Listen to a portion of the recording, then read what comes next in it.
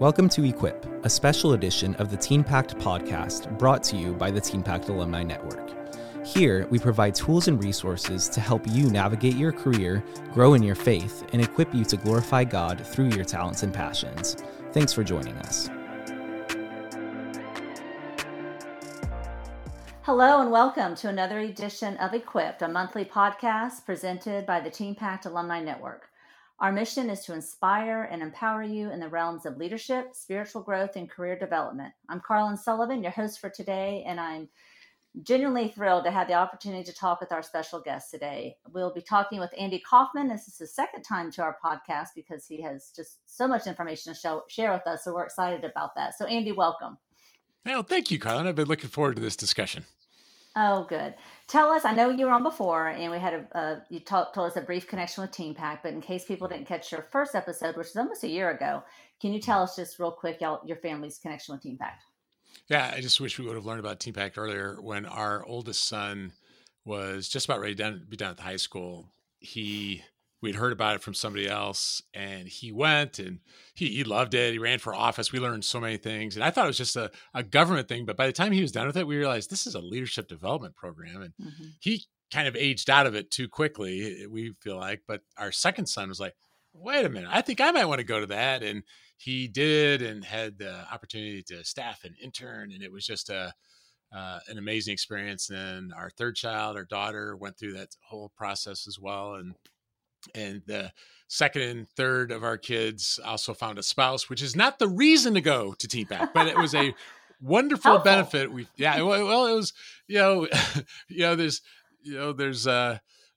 there's broken people everywhere, right? So there's no perfect. It doesn't mean there's like perfect people in leadership, but at a teen leadership development school like TeenPact. But it's one of those things where it does attract people that want to be intentional often, and we feel like.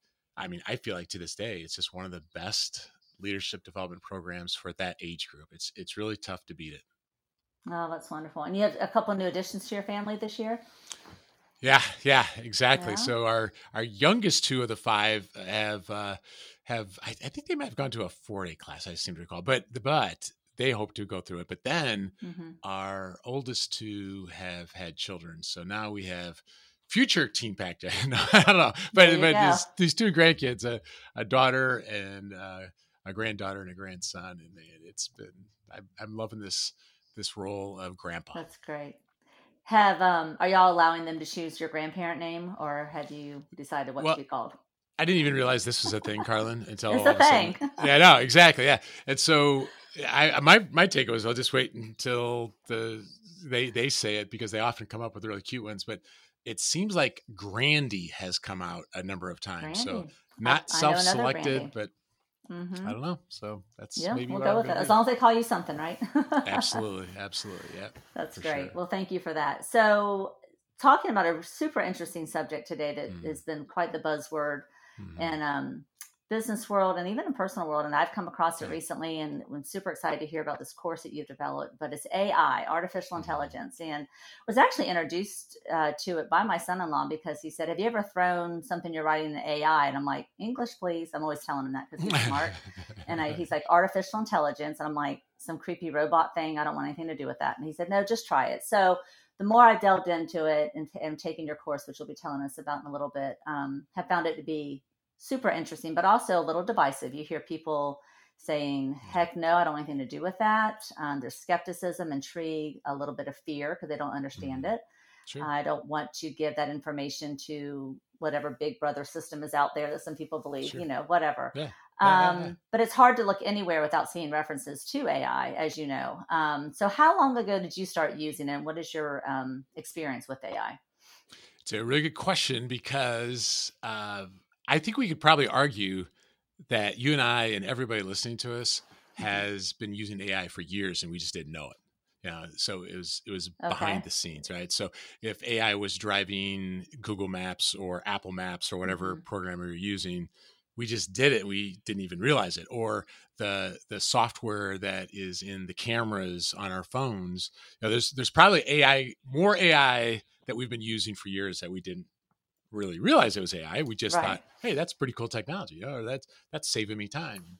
And where a lot of us really became more aware is when ChatGPT was released in late 2022. And even then, it was pretty easy to ignore for the first maybe 2 or 3 or 4 months.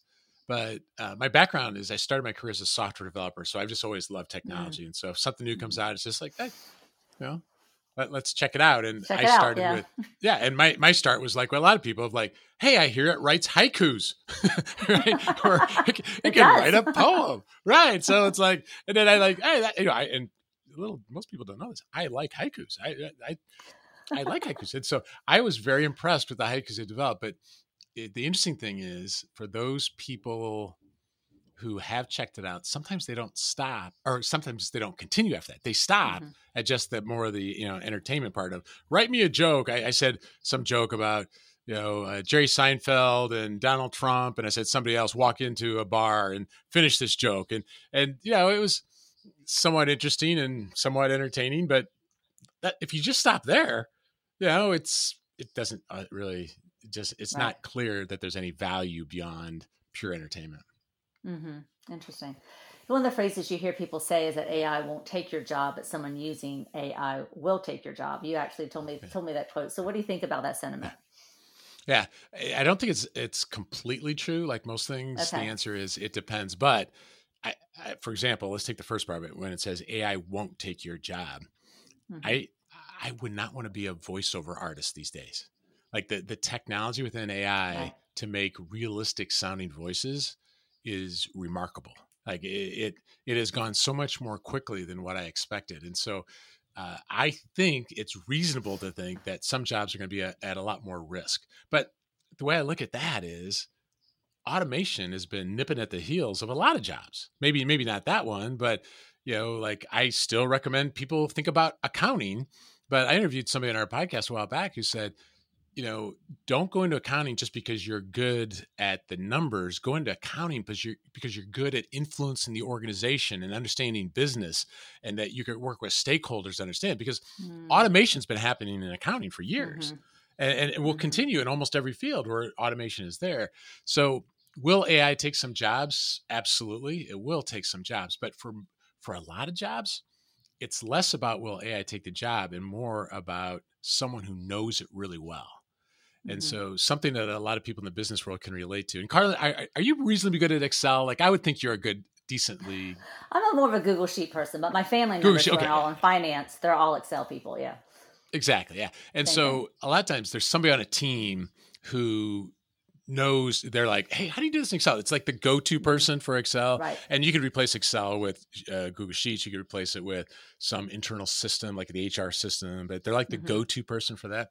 Well, I kind of look at AI along those lines of that if you take the time to like, I want to know how to use this, you can be that person for a team.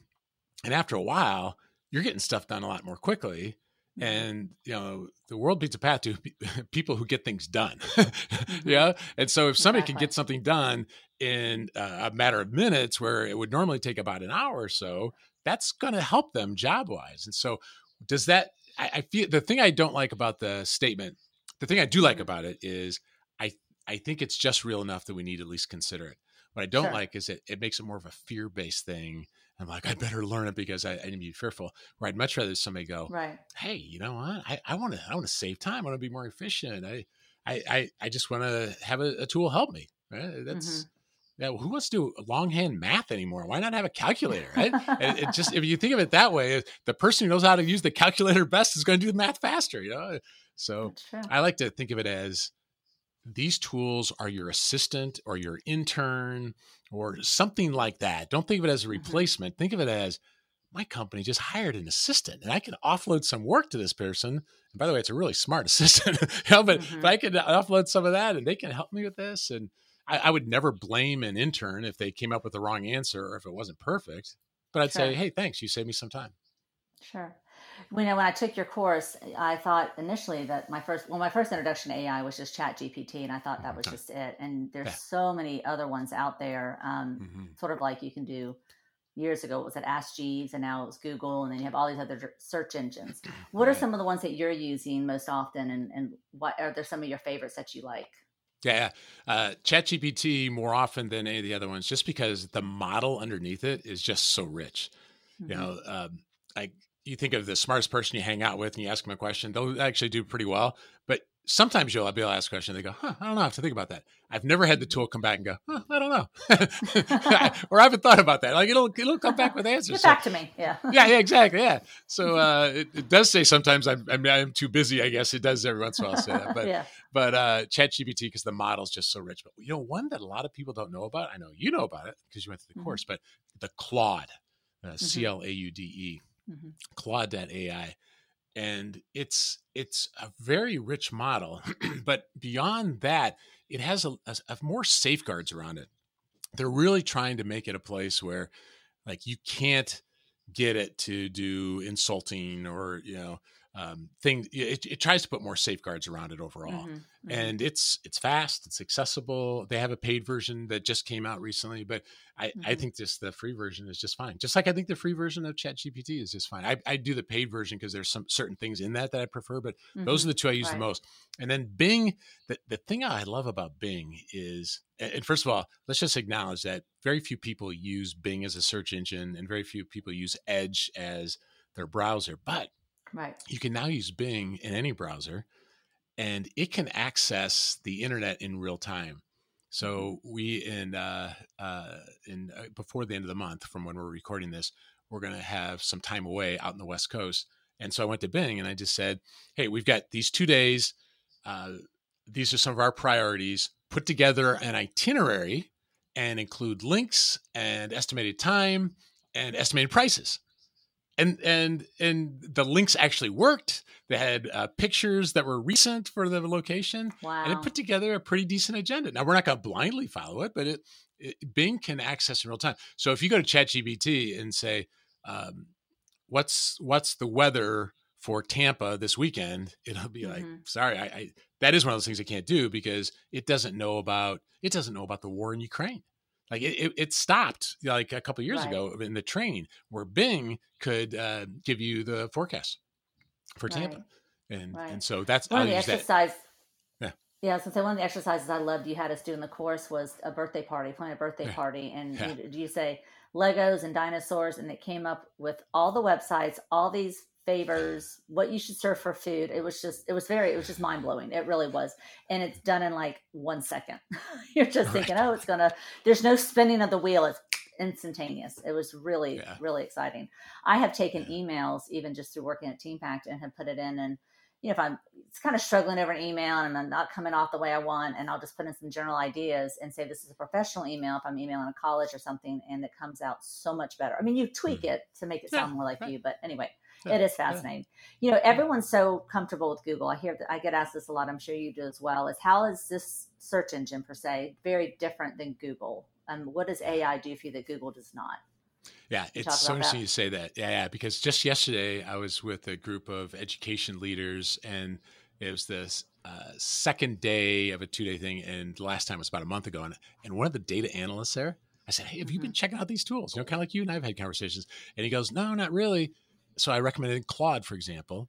And in the months since we've met, he goes, it's incredible. And he goes, what I like about it is you have conversations. You have ongoing conversations where let's take the birthday example. You could say birthday ideas for 12-year-old child, right? If you type that into Google, you'll get a lot of ads is what you'll get, but you'll get some ideas. But then if you don't like it, you go birthday ideas for a 12-year-old boy who likes Star Wars, you can say. And it'll give you another list, but it's not really an ongoing conversation. Each query is a new set of results where, like because you went to the class, you can say, birthday ideas for a 12-year-old boy that likes Star Wars and is into Legos. And he likes chocolate cake and has a lot of friends local. And we live in the San Diego area. Whatever. I mean, you could end up with this prompt that's like 18 lines long if you want. You would never do that in Google. Usually it's kind of short, snappy, 3, 4, 5, 6, maybe 12 words, something like that. But here, and then it comes back and you go, I particularly like idea 2 and 3. Would you elaborate more about that?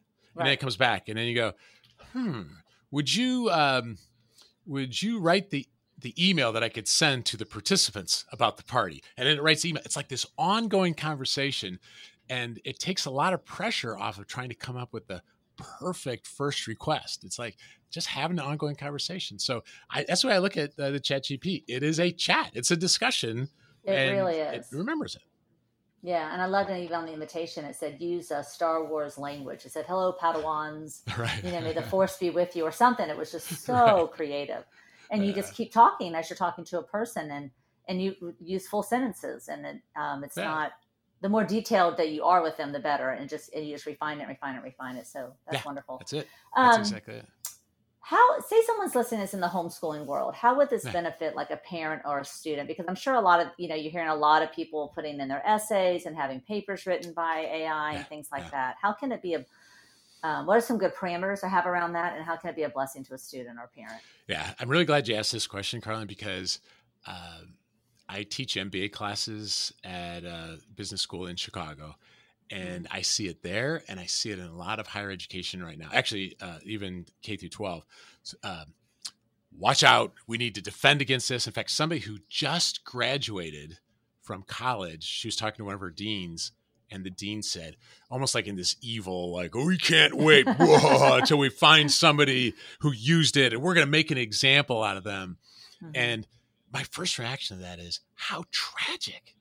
I mean, I'm not saying that plagiarism is good. I'm not saying that at all. But that's a little bit like a math teacher years ago saying, I can't wait to find somebody who's using a calculator, like, well, we're making an example of them. No, it's what if we can take this mindset, and I think a lot of education isn't quite yet. They will, but they're not quite yet. Right. This is a tool, and this can actually help us. Now, we don't want to replace the child's ability to think or analyze. And so what are some ways to do it? So in this last quarter, when I taught the MBA class, I would give some sample prompts. And some of it here's an example. Here's the subject we're going to talk about in the upcoming class. Please create a 10-question quiz on this topic, multiple choice. Don't make it too easy. Don't show me the answers until I answer them. And then summarize at the end. And so it's, once again, you'd never do that to Google, right? But it would come up with a quiz. And by the way, each quiz was different. What that student got was different from that student. Because even the email to the birthday party, if you're like, I don't like that email, you can say, I don't think I like that email. Would you write another one, only make it a little less formal? And it'll just do it again. So those quizzes come out unique. So let's put that in a homeschool environment. Let's say a parent's going to be teaching on a topic maybe the parent knows a lot about, or maybe it's something the parent doesn't know a lot about. So you could say, hey, before we learn about it, let's just do a little quiz. And you might think, well, the kid's not going to score very well. It's interesting. By going through the quiz, it'll get them to be thinking, well, what do they know? And the goals, we're not grading this, we're not, this is not going on, their report card or anything like that, but it's to get them thinking. And then they go and look at the answers. And then when you teach it, then you can have another quiz and see how they do. So developing a quiz, my wife, Sarah, I don't remember what the math issue was. I don't remember what it was, but she's like, I see what the curriculum's saying. I don't think I understand it. My kid doesn't understand it. I'm like, hey, let's go into ChatGPT. And what we did was we said, explain what it was. And I said, explain it like I'm a 5-year-old. I don't remember if we said a 5-year-old or a 10-year-old, but it was something like that. And our daughter's like, got it. My wife's like, got it. And so you can say, like you could set it up like you are an expert teacher with particular expertise in teaching. Let's say it's a 12-year-old child. We are trying to learn about this idea. How can you explain it with practical examples that would make sense to someone even younger? And then it'll explain it. And then you can have a follow-up. You can say, okay, how would it apply if you wanted to think about it this way? And it will just have this ongoing conversation. So here's one last one. I did this for my MBA students. I'd say, before you submit your assignment, paste what you wrote, that paper, use this prompt. So the prompt will say, here's the rubric for an assignment and what I'm judging it on. Ask me to paste my assignment in and then evaluate it according to the rubric. And then they would do that. They'd paste it, and the ChatGPT would come back and say, there were a couple spelling mistakes, and this could be made a lot more clear. Now, is that cheating? I don't think that's cheating. If you use a thesaurus or if you use a dictionary, is that cheating? Now, if you ask it to write the paper on blue whales because that 8-year-old has got a report and they just take it as is, that's cheating.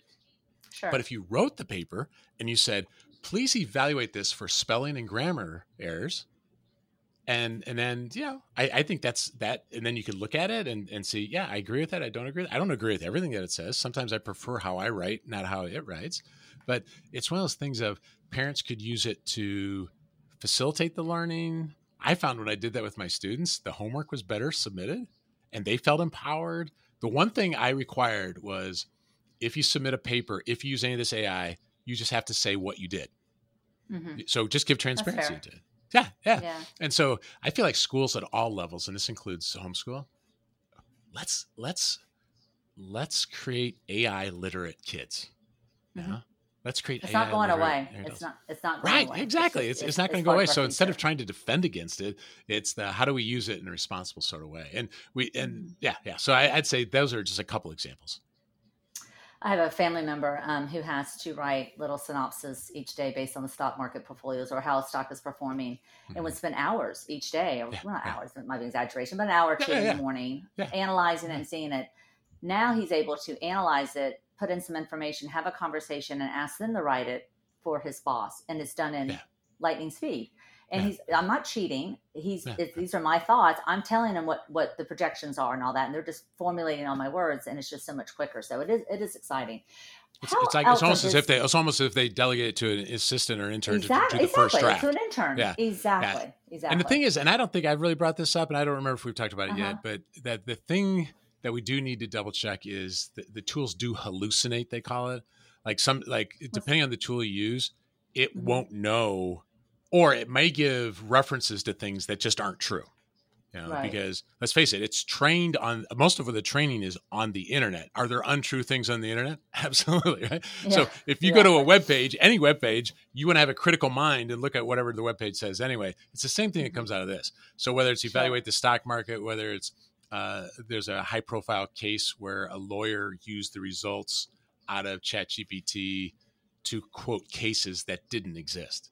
And so, he got in trouble, right? So I only say that to say you want to look at it with a critical eye, just like you'd want to on anything. So if it's a fact-based thing on a current event, or you want to just double check to make sure I got it right. But I'm to the point where I don't really question Google Maps at 99% of the time. If it says, "Hey, there's an accident, go this way," I've grown to trust it, but every once in a while, I'll be like, no, it doesn't make sense. So you have to develop trust with it and just realize it's going to hallucinate. Sure. I found myself on Google Maps turning left, and I'm like, I know this isn't right, but you're like, but the map says, and I'm like, okay, you got to think here, Sullivan. Right. Yeah, exactly. Yeah. Your class, I know, let's pivot to that a little bit, was really, really helpful in showing me so many different tools. And I think half of my bookmark page now are all my little AI places to go, like ChatGPT and Bard and all that. I love the way in your course how you made it so simple and you broke it down, and it wasn't, because I can get very overwhelmed with learning technology. You ask my children, they're like, you want to make mom mad, try to teach her something in technology. I just feel this anger. I feel dumb, like, oh, I want to understand this. But I love the way you broke it down into very short little segments and showed videos and how-tos. And I'm telling y'all, anyone listening, if I can figure this out, you can figure this out through Andy's course. So tell us a little bit about the course you created and what made you even want to create something like this. Yeah, I thank you for asking that, because here's what happens. In fact, even authors I interview now, sometimes I'll say, hey, if you check this out, what are you doing with it? And whether it's in a podcast interview setting or just in a professional setting, hey, if you check this out, I was running into a remarkable number of people that go, just not taking any time. And that doesn't make me think loser. I don't think that at all. But I just feel like there's this opportunity right now. And I think it's like a window. It's like the window of opportunity. There's going to be a point where it's going to be so baked into all of our systems, we won't even think about it. We'll all be using it. But you have this opportunity to get on the front end of it now. And so I wanted to help people be able to do that, because I just feel like people weren't seriously exploring it.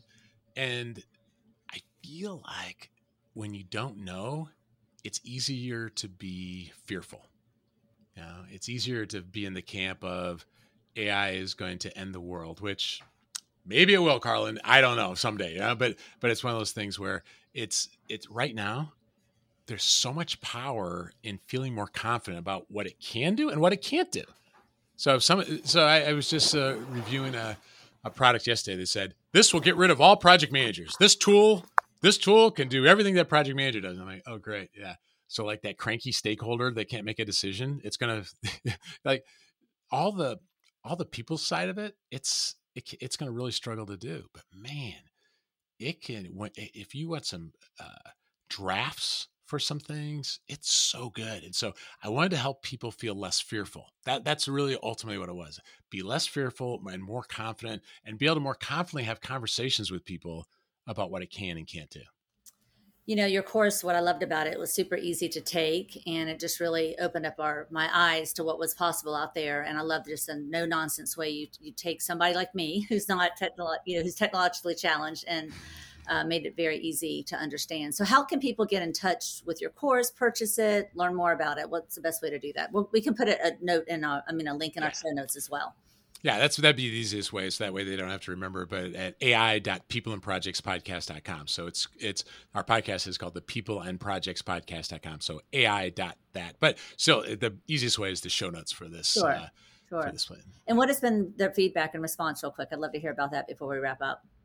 I'd say kind of along the lines of what you said, the eye-opening. Yeah. Like every once in a while, somebody goes, "This is mind-blowing," which is hyperbole. But I think there are almost always the first time some people see what it really can do, they're kind of like, "Oh, I didn't know that." And so the thing that makes me happiest when I hear people say is, I feel more confident of what it can and what it can't do. And I'm actually okay if they don't even finish the course, because a lot of times what happens is people feel so confident before they get to the end. They're like experimenting, doing their own thing. So it's one of those things that it's we try to make it as easy as possible, as accessible as possible. And when people are like, "Oh, I see it now," it's a lot of fun. That's great. Well, Andy, thank you. So interesting and exciting talking to you. I always learn something new, and I know our listeners do as well. So I know how busy you are, and you continue to give to TeamPact. Your whole family does, and we're very grateful. Carlin, thank you for all you do as well. We love you and your organization. Thank you very much. All right. I'm sure I'll have you back in next year or so. So you keep creating content. We'll keep introducing it. That sounds great. Thank you. Thanks.